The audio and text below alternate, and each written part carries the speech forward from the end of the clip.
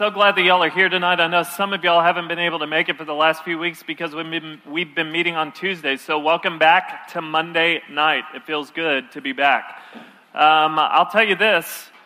Several years ago, when my son Noah was 1.5, my wife and I made one of the greatest mistakes we've ever made in parenting, and it was this. We introduced our son to the TV show Barney. All right? Anyone familiar with Barney? Anyone do that back in the day? Okay, I judge you. Anyway, we introduced Noah to Barney, and it was probably the greatest prank that I ever played on myself, because the way that things work with little kids is when they get attached to something, that is all that they want. And Noah fell in love with Barney. And so I had the pleasure of learning every word to every song that Barney sang. It was on the TV in the morning. It was on the TV in the car on road trips. And so every moment of every day, even if Barney wasn't on TV, he was in my mind tormenting me as I worked. And so this is, my son Noah began this relationship with Barney. And it was really interesting just how Barney kind of took over his life. I remember when Noah would hear Barney come on the TV, when that would come on the TV, my son Noah would go, "Marnie, yay, Marnie!" And then he would walk up the TV and he would lean into the TV, because that's how Noah gave hugs, is he would just lean his body. So he would go and he would hug the TV. There would be mornings where my wife and I would be in bed listening to the baby monitor, wondering when Noah was awake, and then sometimes the first word out of his mouth, we would be just listening, and we would hear, "Marnie," and we're like, is Barney in his room? Because he said that like he sees him, and that's terrifying.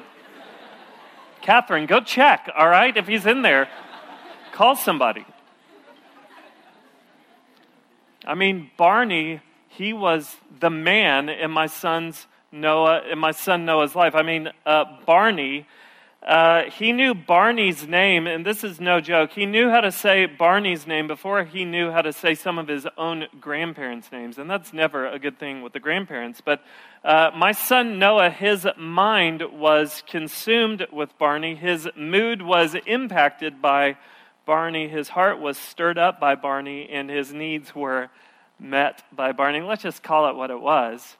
Noah worshiped Barney. All right? Barney was God in Noah's life. And just observing my son just kind of affirmed something to me that I already knew to be true, and it's this. We are wired to worship. We are absolutely wired to worship. We don't have to learn how to worship. I didn't have to sit Noah down and be like, okay, if you ever encounter this big, weird, purple guy, then what you need to do is let him consume your thoughts and stir up your heart, and you need to give all of your time, attention, and affection to this Barney purple character. So there was never this moment where Noah saw Barney on TV and was like, this is the man Daddy's been talking about. Now I do what he told me to do. Worship. No. It just came naturally. We are wired to worship because our minds long to be consumed by something. Our souls yearn to be satisfied by something. And our hearts crave being filled by something. We are all wired to worship. And if you don't believe me, all you need to do is be a fly on the wall at a T-Swift concert, because you will see worship. You will. We are wired to worship. Now, here's the interesting thing with my son Noah. Noah hit a point in his life, praise God for it, where Barney just didn't do it for him anymore. It just wasn't the same. It wasn't as satisfying. It wasn't as fulfilling. And so Noah moved on. And throughout the course of his life, he's kind of jumped from thing to thing. And so there's been one thing that he's gotten really attached to. At one point, it was Thomas the Train, and then he moved on from that, and he was hooked on Cars. The movie Cars, and Lightning McQueen was the jam, and he was all about that. And then he moved on from that to Monsters, Inc., and he's just kind of bounced around from thing to thing. And it shows me something about ourselves. There is this longing in us to worship, but if we don't find the right place or person to receive our worship, then we can go through these motions that lead to feeling unsatisfied. And when I think about who we are as people, it doesn't matter whether you are religious, spiritual, or not. Every single one of us longs for the same thing. Every single one of us longs for a life that is truly satisfying and fulfilling, a life that's full of pleasure and goodness and peace and love. We all want that. But you need to know, if you're ever going to glimpse a life that is truly satisfying and fulfilling, it has everything to do with where you direct your worship. Colossians 1:16 puts it very clearly. It says, we have been created by Jesus and for Jesus. So put these things together. We have been created by Jesus, and so Jesus is the one who wired us to worship. But we've also been created for Jesus. That means Jesus is the one where our worship should truly find fulfillment. So when we go looking for someone or something else to give us what only Jesus can give us, that's when we find ourselves in these motions that end up being meaningless, unfruitful, and unsatisfying. And so tonight, as we step back into the book of Revelation, we're going to look at chapters 4 and 5, and it is going to right our worship. It's going to zero us in on the one and only one who is deserving of all that we are. And in turn, it leads to fullness of life. So if you have a Bible, I want you to turn with me tonight to Revelation chapter 4. That's where we'll start. Revelation chapter 4.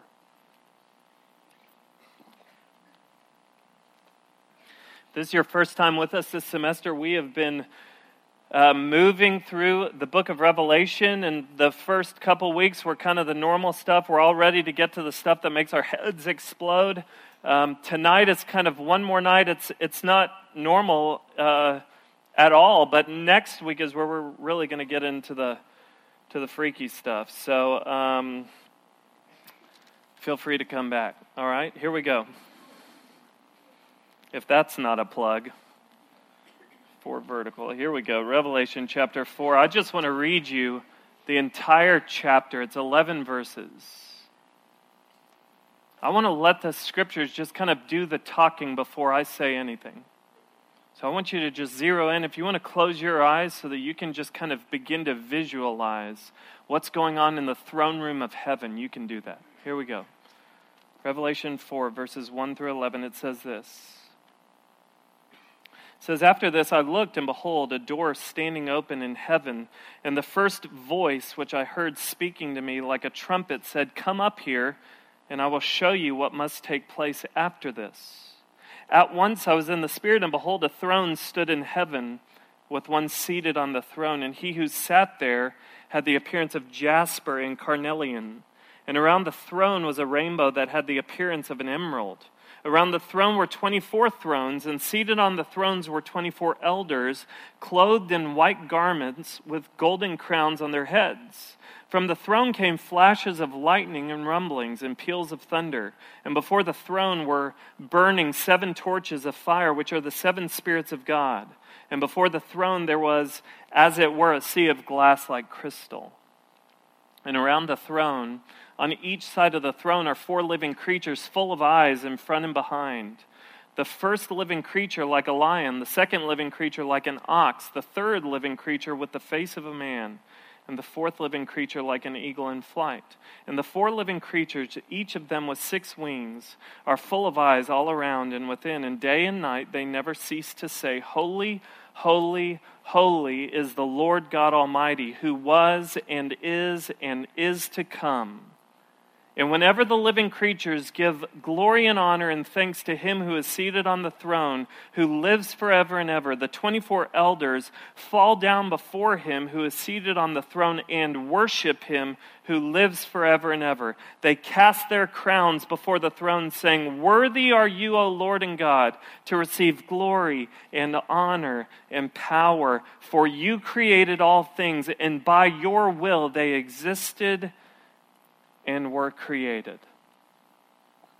This is the throne room of God. John the Apostle gets a vision from Jesus Christ. And in this vision, Jesus invites him to come up and to get a new perspective in which he sees what is happening in God's throne room. Now, I want to start by simply introducing the different characters that we see in the throne room, okay? Because that's some of the questions that we have is what's up with all of the eyes? Because that's kind of weird, all right? So what's going on there?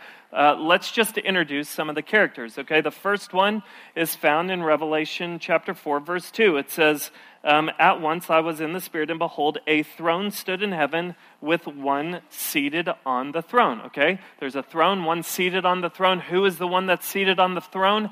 This is God the Father.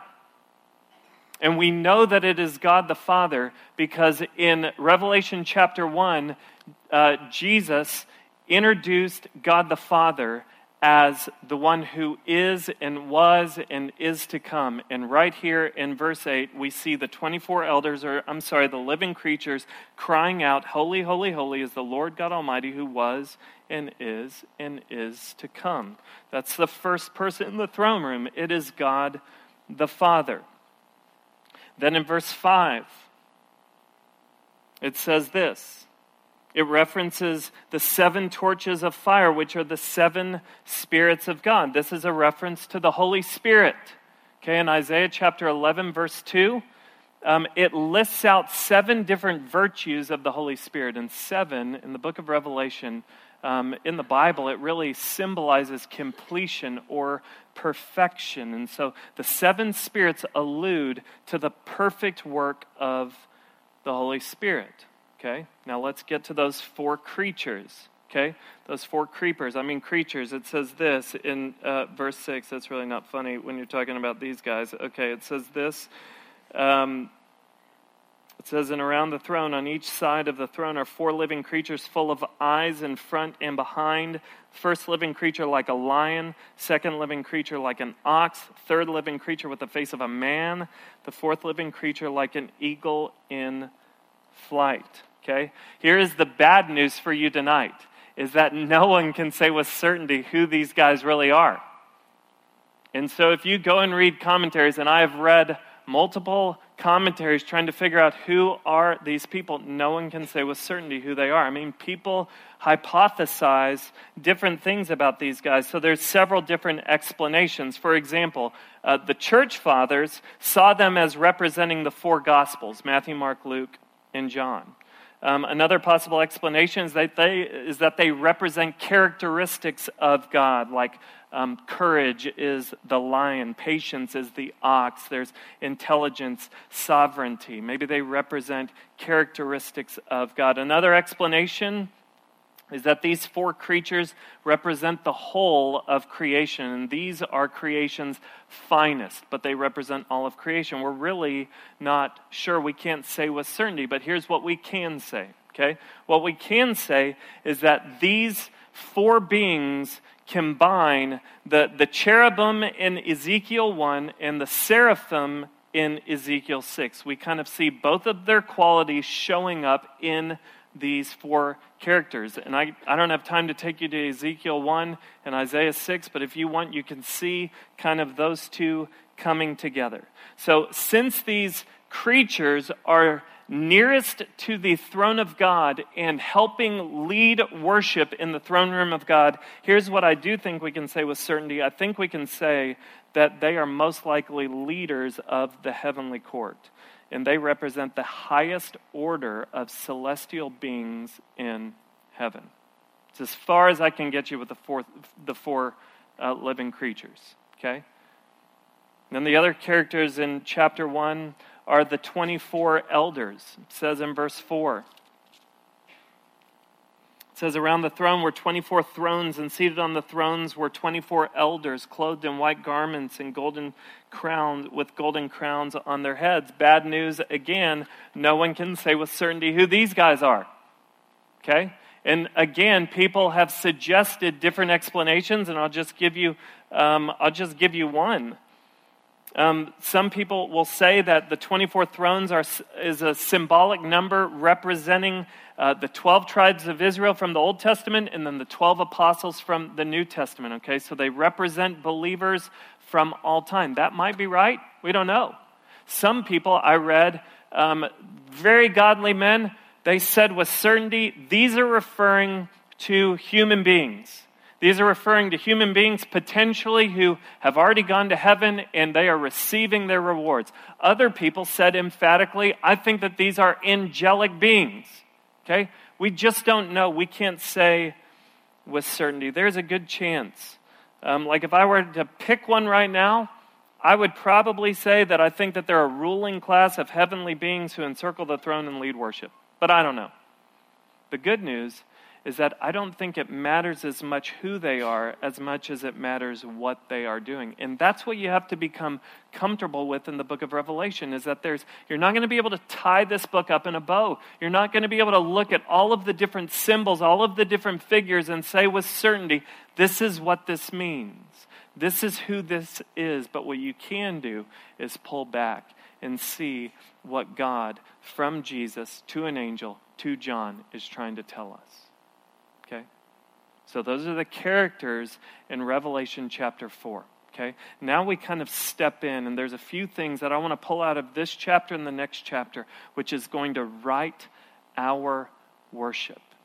And these things are going to direct us to the one and only one who can give us what we truly want, which is fullness of life. First thing that we see from Revelation chapter 4 is that God wants us to see him even though we can't see him. Let me say that one more time. God wants us to see him even though we can't see him. I think one of the hardest aspects of the Christian faith is summarized in 2 Corinthians 5:7. We walk by faith and not by sight. Isn't that the struggle for so many of us? If I could just see God. If I could just see him, if he would just show up, then it would make it a lot easier for me to believe in him or trust him or follow him. Like if you're skeptical here, isn't that one of the things that might hold you back because you need the concrete physical evidence? If God would just show himself. If you're a Christian, then one of the things that might hinder you from real traction is the fact that it's by faith and not by sight.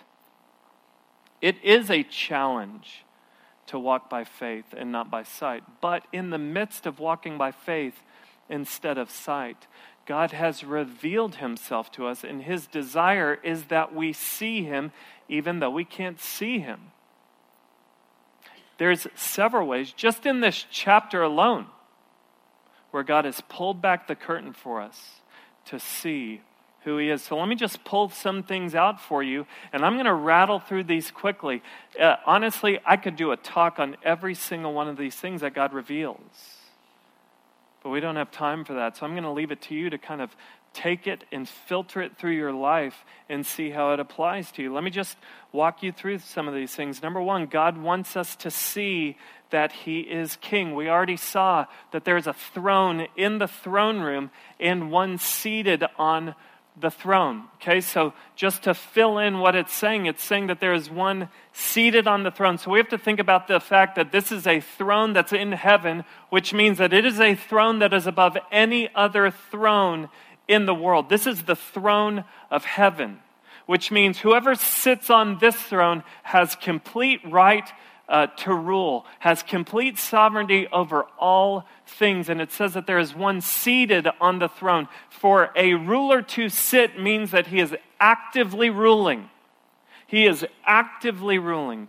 And God is actively sitting on the throne, ruling and reigning. Something in your heart might sometimes say, where is God and why doesn't God do something? You always have to remember, just because you can't see God doing something doesn't mean God's not doing something. Because he is in heaven, seated on the throne, exercising his authority over all things, because he has the throne that is above every other throne. Number 2, God wants us to see that he is truly beautiful. You look at verse 3. It says, he who sat there had the appearance of jasper and carnelian, and around the throne was a rainbow that had the appearance of an emerald. So the picture that we get here is one, and I could go through and I could unpack what each of these different jewels means, but the idea here is that God, as he sits on his throne, is surrounded by brilliant light. He emanates magnificent beauty. He's surrounded by brilliant light, and that is very congruent with the rest of Scripture. If you go back to Exodus and you look at when Moses would go up the mountain to meet with God, he would come back and his face would be shining so brightly that he would have to put a cover over his face because he was freaking the people out. Because his experience with God was one of encountering marvelous light.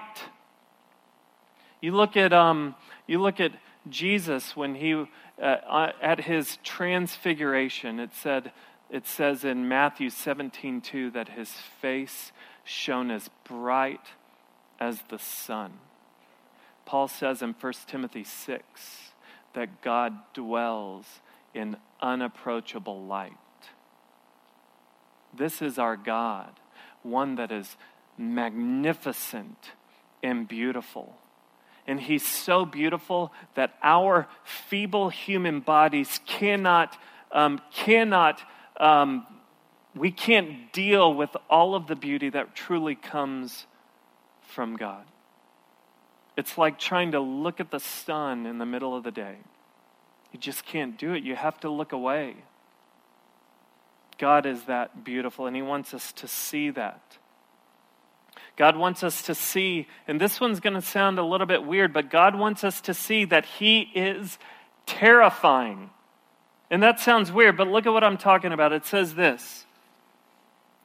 In verse 5, it says, from the throne came flashes of lightning and rumblings and peals of thunder, and before the throne were burning 7 torches of fire, which are the 7 spirits. This takes us back to the Israelites' encounter with God when his presence had descended upon Mount Sinai. Listen to what the Israelites' experience was in Exodus 19. It says this, on the morning of the 3rd day there were thunders and lightnings and a thick cloud on the mountain and a very loud trumpet blast, so that all the people in the camp trembled.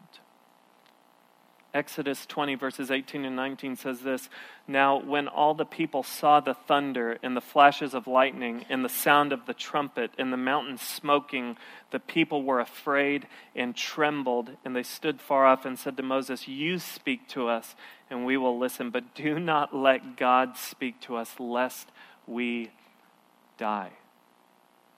You know what they're saying? They're saying, you know what, we heard God speak to us once and we had a near-death experience. If he speaks to us again, we might not be as lucky. So Moses, you go talk to him. Good luck with that. And then you come back and report, and we'll be here listening.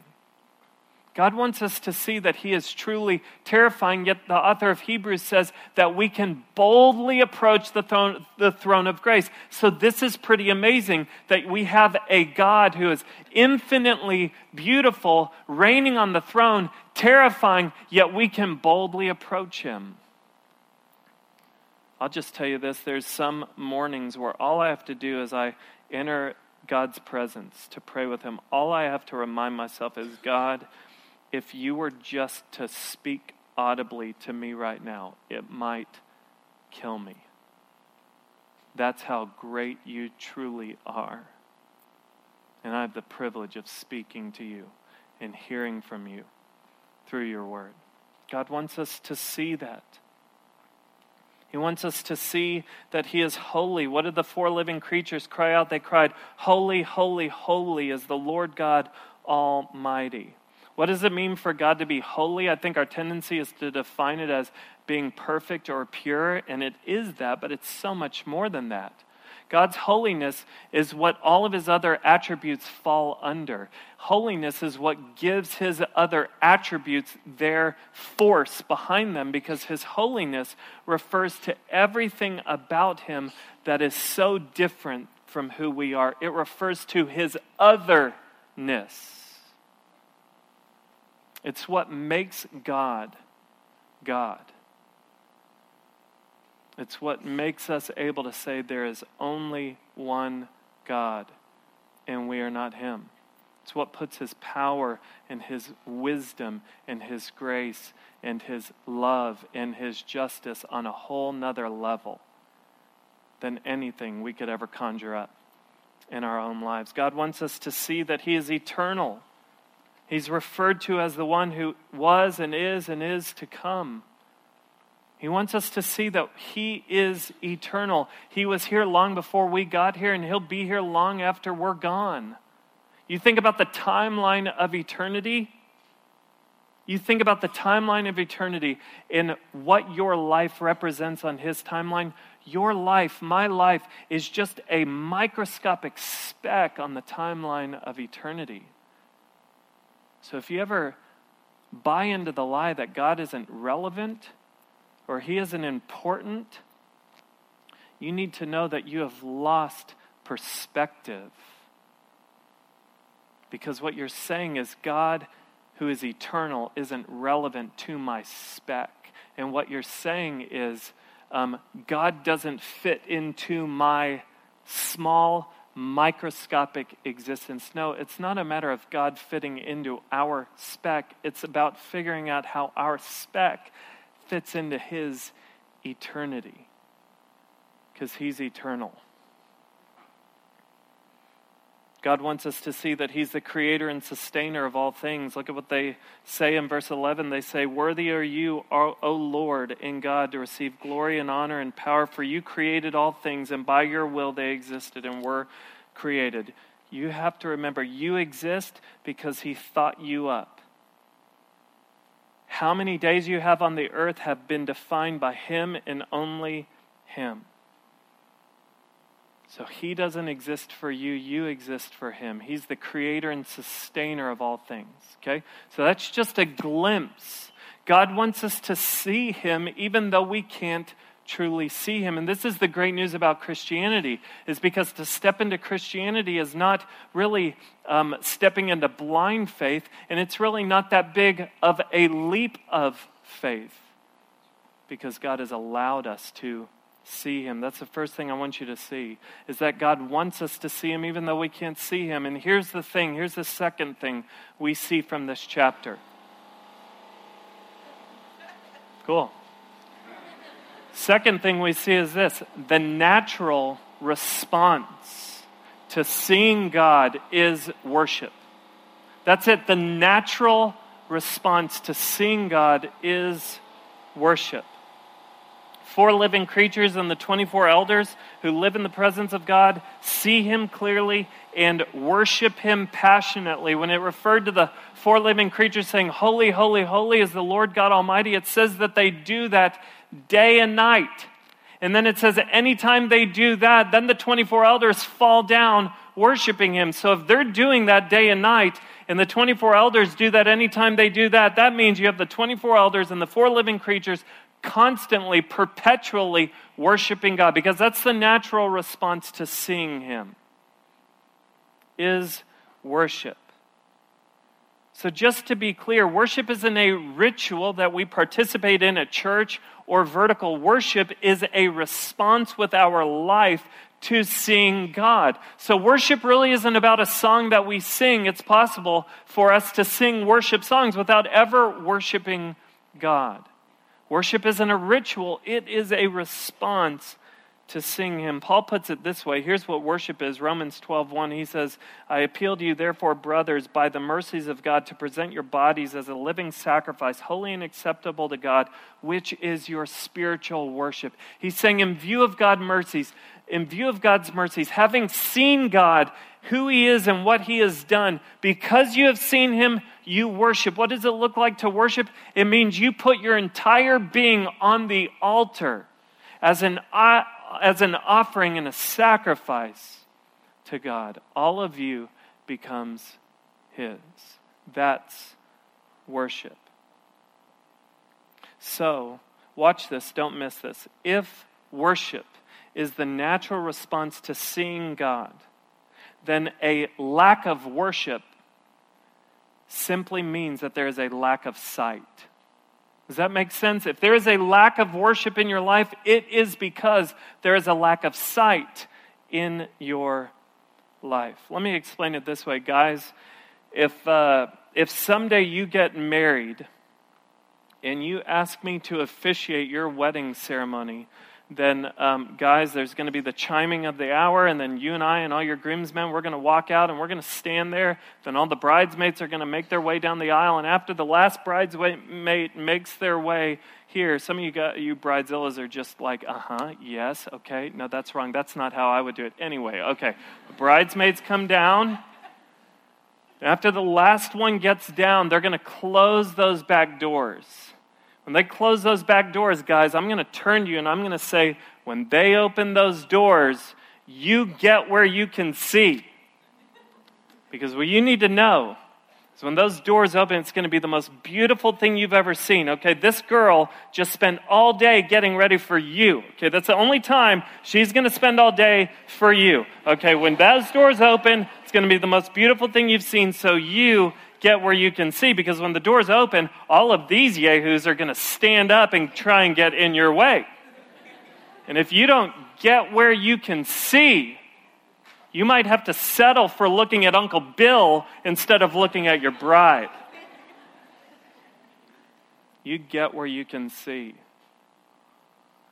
The reality is that every single day there are hundreds of distractions that are standing up trying to get in our way from seeing Jesus Christ.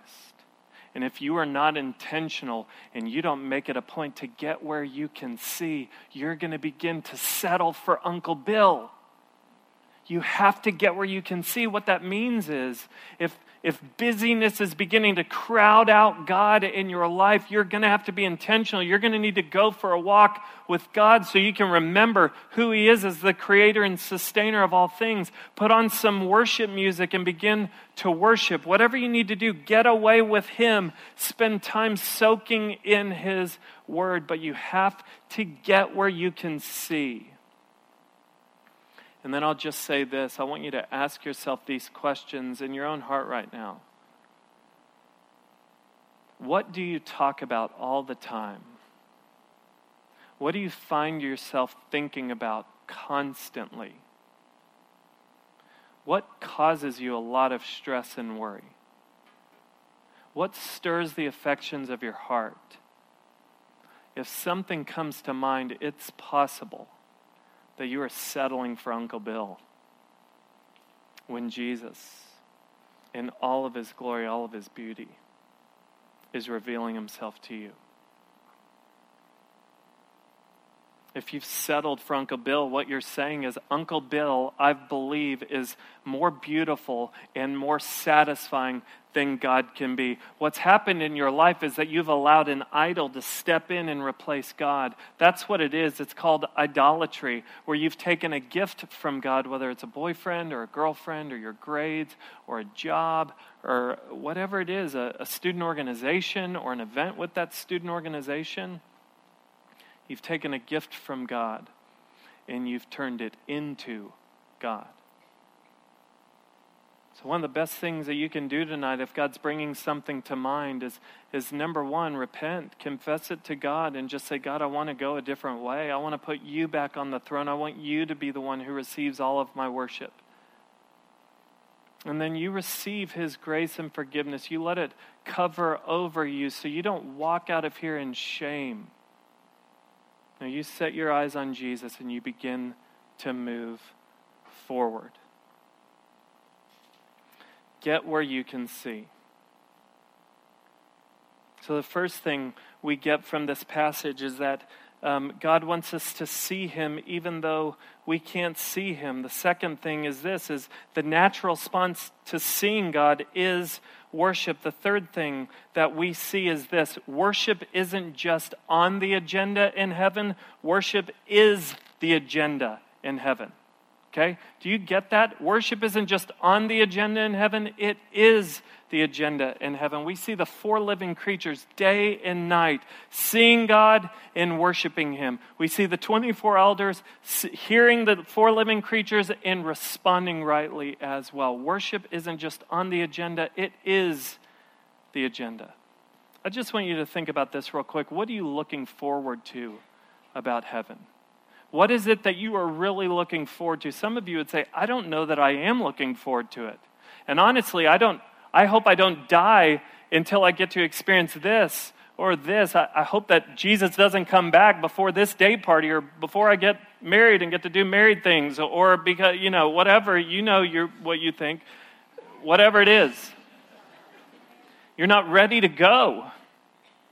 But if I were to ask you, what do you get excited about heaven? Maybe it's that you're excited to be reunited with a loved one. Maybe you're excited to just be done with some of the junk you have to deal with in life. Maybe you're excited about no more tears, no more pain, no more heartache, no more death. Maybe that's what you get excited about.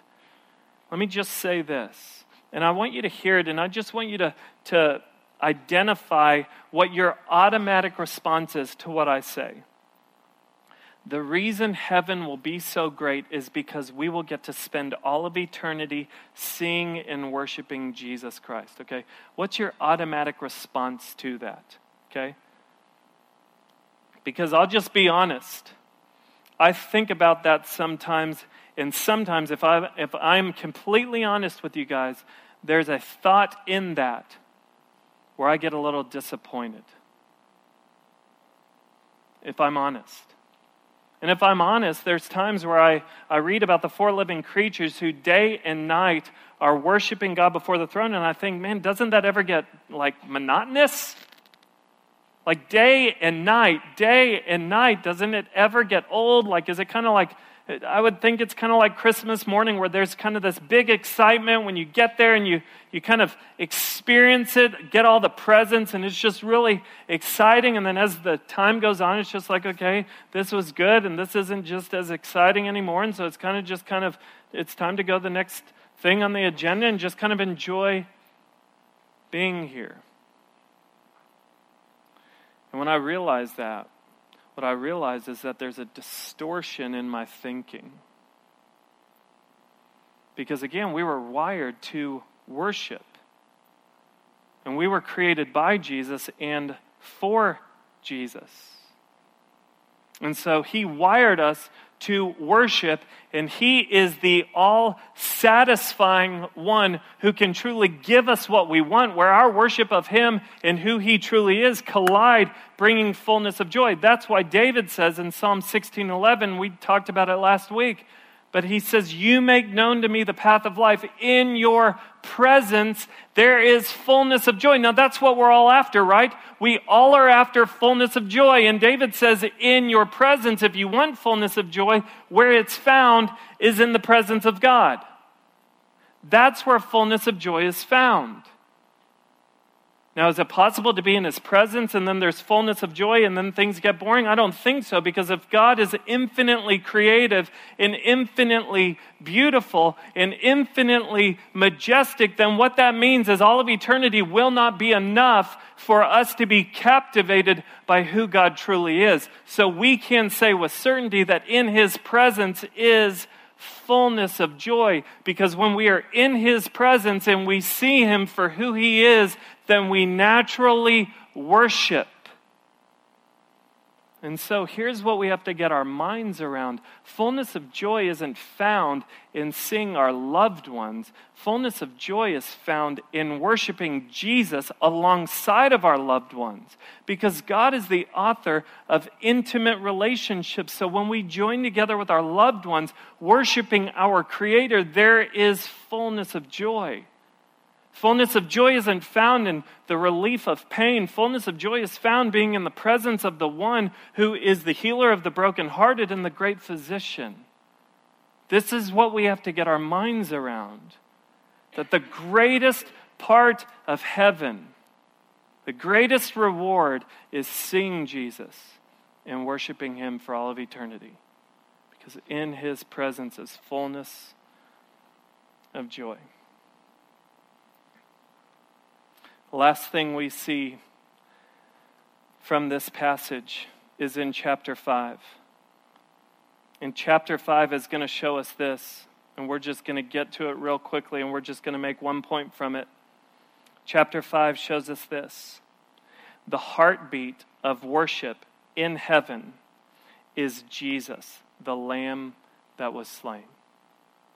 So just put it all together. God wants us to see him without seeing him. The natural response to seeing him is worship.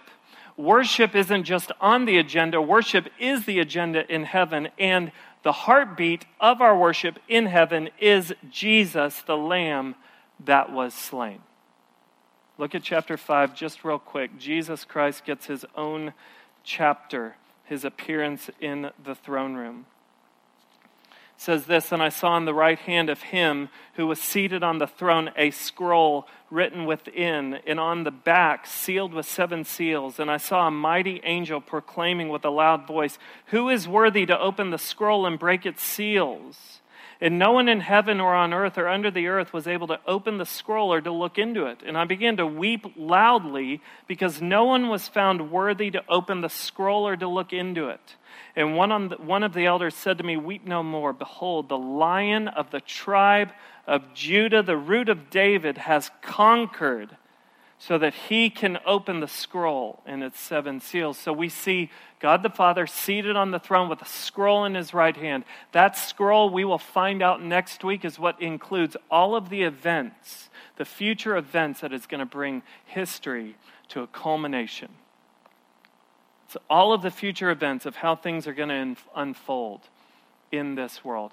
And he has the scroll. And then as John looks at him, and a strong angel begins to say, "Who is worthy to open the scroll?"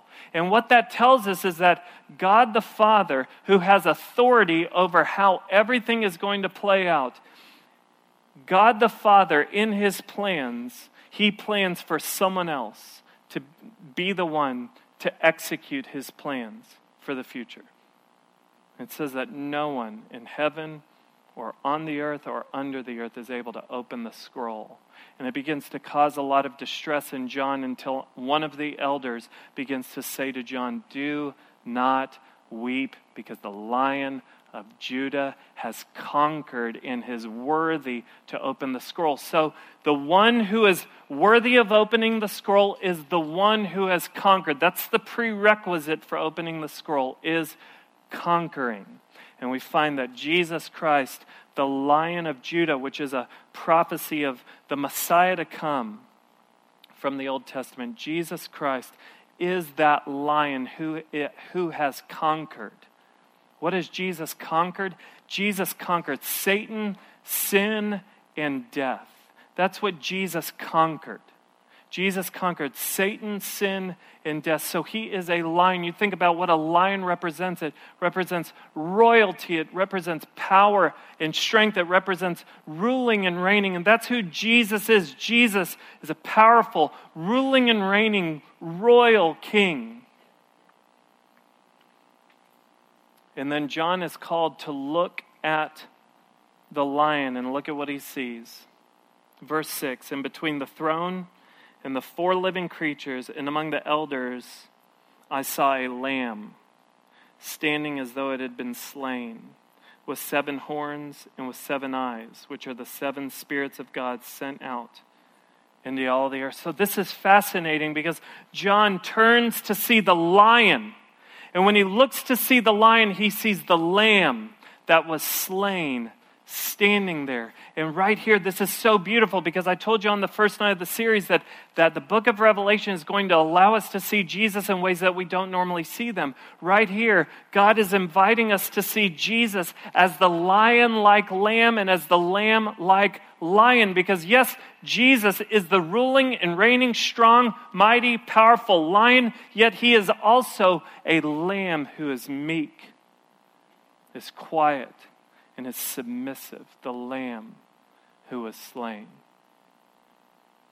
John Piper puts it this way. I love what he says. He says this: Jesus came into Jerusalem on Palm Sunday like a king on the way to a throne, and he went out of Jerusalem on Good Friday like a lamb on the way to slaughter. He drove out the robbers from the temple to pray, and then at the end of the week he gave his majestic neck to the knife, and they slaughtered the Lion of Judge like a sacrificial, the Lion of Judah like a sacrificial lamb. So Jesus is a lion, but he's a lamb. And the way that Jesus, the lion, conquered is by being the lamb. In the Old Testament, in the book of Exodus, when the Israelites were in captivity to Egypt, God was going to send the 10th plague upon Egypt, where he was going to take out the firstborn in all the land. And he commanded the Israelites to execute the Passover. And so what they did is they slaughtered a lamb, and then they took the blood of an unblemished lamb, and they painted on the doorposts of their homes, so that when God moved throughout the country executing justice, he saw the blood on the doorposts and passed over them. His judgment passed over them. Jesus Christ is the fulfillment of all of the Passover lambs, all of the sacrificial lambs to atone for sins. Jesus Christ is our Passover lamb. And when through faith in Jesus Christ, when we put our trust in Jesus Christ, what we are doing is we are taking his blood that was shed on the cross for our sins, and we are painting it on the doorpost of our hearts, so when God comes in judgment, he will pass over our lives with his judgment. Jesus is our Passover lamb. And what we see right here is the lamb standing. He's not slaughtered on the ground. He is standing because he has conquered. He has conquered.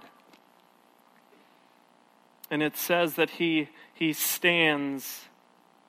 I saw a lamb standing as though he'd been slain, with 7 horns. That's a symbol of power. And with 7 eyes, that is all-encompassing wisdom. Jesus is our lion and lamb. This is our Jesus. This is the great paradox. The Almighty King overcame all of his enemies as his enemies seemingly overcame him. And so verse 7 tells us this. Look at it real quickly. It says, "And he went and took the scroll from the right hand of him who was seated on the throne." Jesus goes and he takes the scroll. God the Father is the one who had authority over how all of the future would play out. Jesus confidently takes it from him to show that Jesus is in control of our destinies. That means Jesus is in control of your destiny. Do you have a relationship with Jesus Christ? Because Jesus Christ is the one who controls your destiny. If we were to go and read the rest of chapter 5, what you would see is the soundtrack of heaven change. And the 4 living creatures and the 24 elders begin to change the soundtrack, celebrating the Lamb that was slain, because it is the heartbeat of worship in heaven. Are you ready to celebrate the Lamb that was slain in heaven? You're not ready if you're not ready to celebrate the Lamb that was slain here on earth. Have you come to a moment where you have invited him into your life for his blood to cover over the doorpost of your heart? So when judgment comes, in his grace, he will pass over. I'll close by telling you this. It's interesting, this Christmas, when I think about my son, I saw just this insatiable desire in my son to worship. There was this moment where he said, "I don't have a favorite toy anymore, Dad. I need a favorite toy in my life. I don't have one." And then when Christmas came and all these presents came, there was this anxiousness in him, just longing to be satisfied. I could tell that something in him wanted to be satisfied. And so my son would open a present, look at it, put it to the side, and go get another one open it, look at it, put it to the side, because he went from toy to toy to toy, looking for the new thing to worship. And what we saw is that there was nothing that could truly satisfy what only Jesus can satisfy. And so I told Noah, I said, man, I'm kind of glad that there's nothing that will satisfy, because what you're realizing is that your heart is longing for something that only Jesus can give you. All of these gifts fail. They pale in comparison to the eternal gift that God has given you in Jesus Christ. He and He alone can satisfy. And so maybe you just need to hear what I told to my son. Maybe I just need to say it to you as well. Man, your heart is longing to be satisfied. Your heart is longing to be satisfied, so you're looking to all these different things, hoping that something will quench your desire for true fulfillment. And you need to know that only Jesus can give you what you want. Your mind is longing to be filled. Your soul is longing to be satisfied. Your heart is craving fulfillment. Prepare yourself.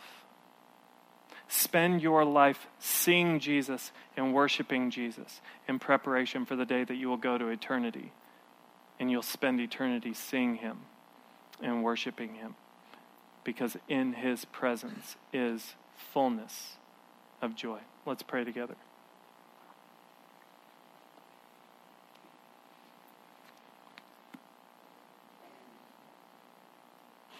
Lord Jesus, there's just so much from these 2 chapters. I don't feel like I've done it justice, but I pray that if anything, you just draw us in to see you more clearly, God. Pray that every single person in here would just get a fresh glimpse of you, that they would see you for who you truly are, and that it would stir their hearts with worship. God, we all want to experience a lasting satisfaction, and we look for it in things that cannot give us what only you can give us, Lord. So God, we just turn to you and we say, Jesus, you are the Lion and the Lamb. You are the one who has conquered sin and death.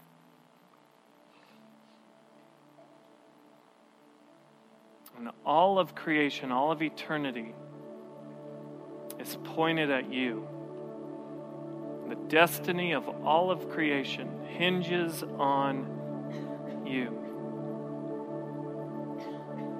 If you don't have a relationship with Jesus Christ, if you're seeing for the first time that Jesus is the Lion and the Lamb, if you're seeing that your destiny hinges upon a relationship with Him, doesn't hinge upon church attendance, good behavior, it hinges upon knowing Jesus Christ. If that's you, would you just raise your hand real quick with your eyes closed, so we know that you just want to take a step into a relationship with Jesus Christ tonight. If that's you, slip your hand up real quick. I just invite you to pray with me right now and just invite Jesus in. Say, Jesus, I see who you are. I see that you are the one who conquered sin and death for me. Would you come into my life tonight? Would you save me from my sins, and would you begin to lead me in a new life? For the rest of us here tonight, this time is yours to worship. I've asked the band to lead us. When I pray and say amen, you're free to go, free to stay. I know some of y'all need to get out of here and get to your next thing. Others of you have the time and just want to spend some time worshiping. If you need someone to pray with you, there'll be people at the back. We'd love to do that. But I'll pray. And then you're free to go, free to stay. Lord Jesus, we praise you for who you are and what you've done. We celebrate you. We see you a little bit more clearly tonight. So I pray that that would stir worship in us, God, as we prepare to worship you for all of eternity, celebrating that you are the Lamb who was slain. You have conquered sin and death for us. We love you. In Jesus' name, amen.